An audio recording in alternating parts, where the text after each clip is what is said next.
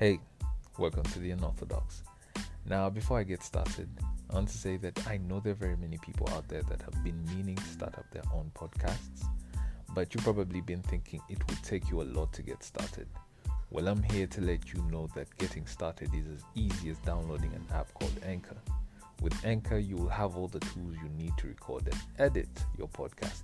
And once you're done and you feel like you're ready to have the world listen to what you have to say, Anchor will publish your podcast on multiple platforms, whether it's Apple Podcasts, Google Podcasts, Spotify, you name it, man. There's so many platforms on there. So if you feel like you're ready, just download the app or visit anchor.fm.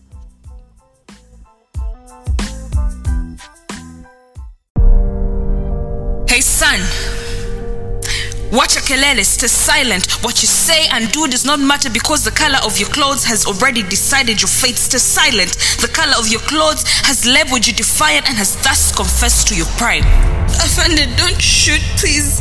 Don't shoot, Afande, please have mercy. Afande, I wasn't protesting. I only wore the red shirt because it blends better with my non-bulletproof skin. Afande, the blue pants were and are a souvenir of freedom fighting, which I believe is not a crime. Afande, please don't shoot. Afande, the green cape on my head is all the hope I have because my yellow cape, Afande, my yellow cape. I said silence, hands up, freeze, no face down, face ground, stop breathing, stop resisting, bullet pow, body down, heartbeat, slower, slowest, silenced. This is the justice we seek.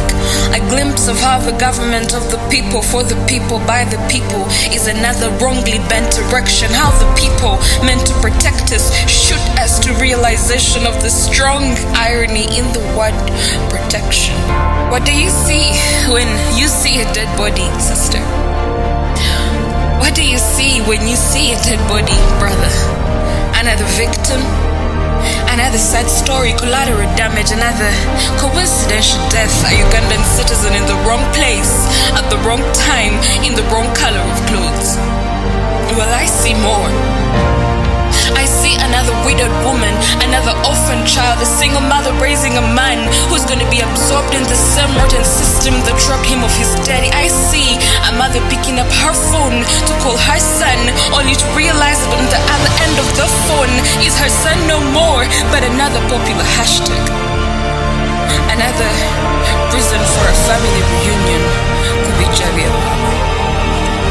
We have to tell our children to be careful, because you will beat them up till they can't walk right. You will put them in chains for having an opinion if they're so lucky to not get a button on their heads or a bullet in their back or a bullet to their eye to block and kill their young hopeful vision. Hey, let's play a quiz, shall we?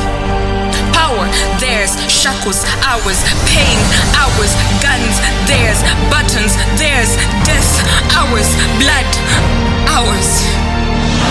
Give a man power, and he will assume his hands and tongue are golden. Snatch a doll from a baby, chastity from a lady, nation from a people, and gun them down for trying to reclaim it. What's funny though is how at a point, in a twisted way, I admire, I envy my dead brothers and sisters because 9 feet under feels safer. No one will beat me up or shoot me when I'm 9 feet under. When I'm 9 feet under, no one will chop me till I lose my freedom of speech. Nowadays, being a Ugandan is a stepping stone closer to your death. You claim I am unlawfully protesting, causing distraction, distortion in the country, but all I am armed with is my vision, my hope, and my voice. I have brought bad tires to a gun war. How do you expect me to win? Your side of the story in your eyes justifies why you are shooting me.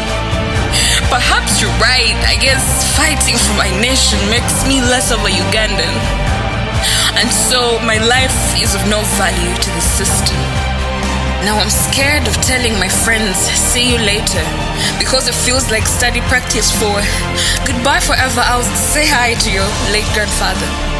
He's scared that marriage can't wait because he feels his girlfriend will walk down the aisle with his body in a box before she does with his body in a tax. I'm scared that this freedom hymn I chant might be my last, so I guess I'll absorb it. When will Uganda wake up and realize that Ugandans don't dream no more because the Ugandan dream is a Ugandan nightmare? That Ugandans have found beauty in insomnia because in a democracy like Uganda's, you snooze, you lose. Will Uganda ever see that Ugandans are afraid of going to work because now their places of work look so much like a graveyard?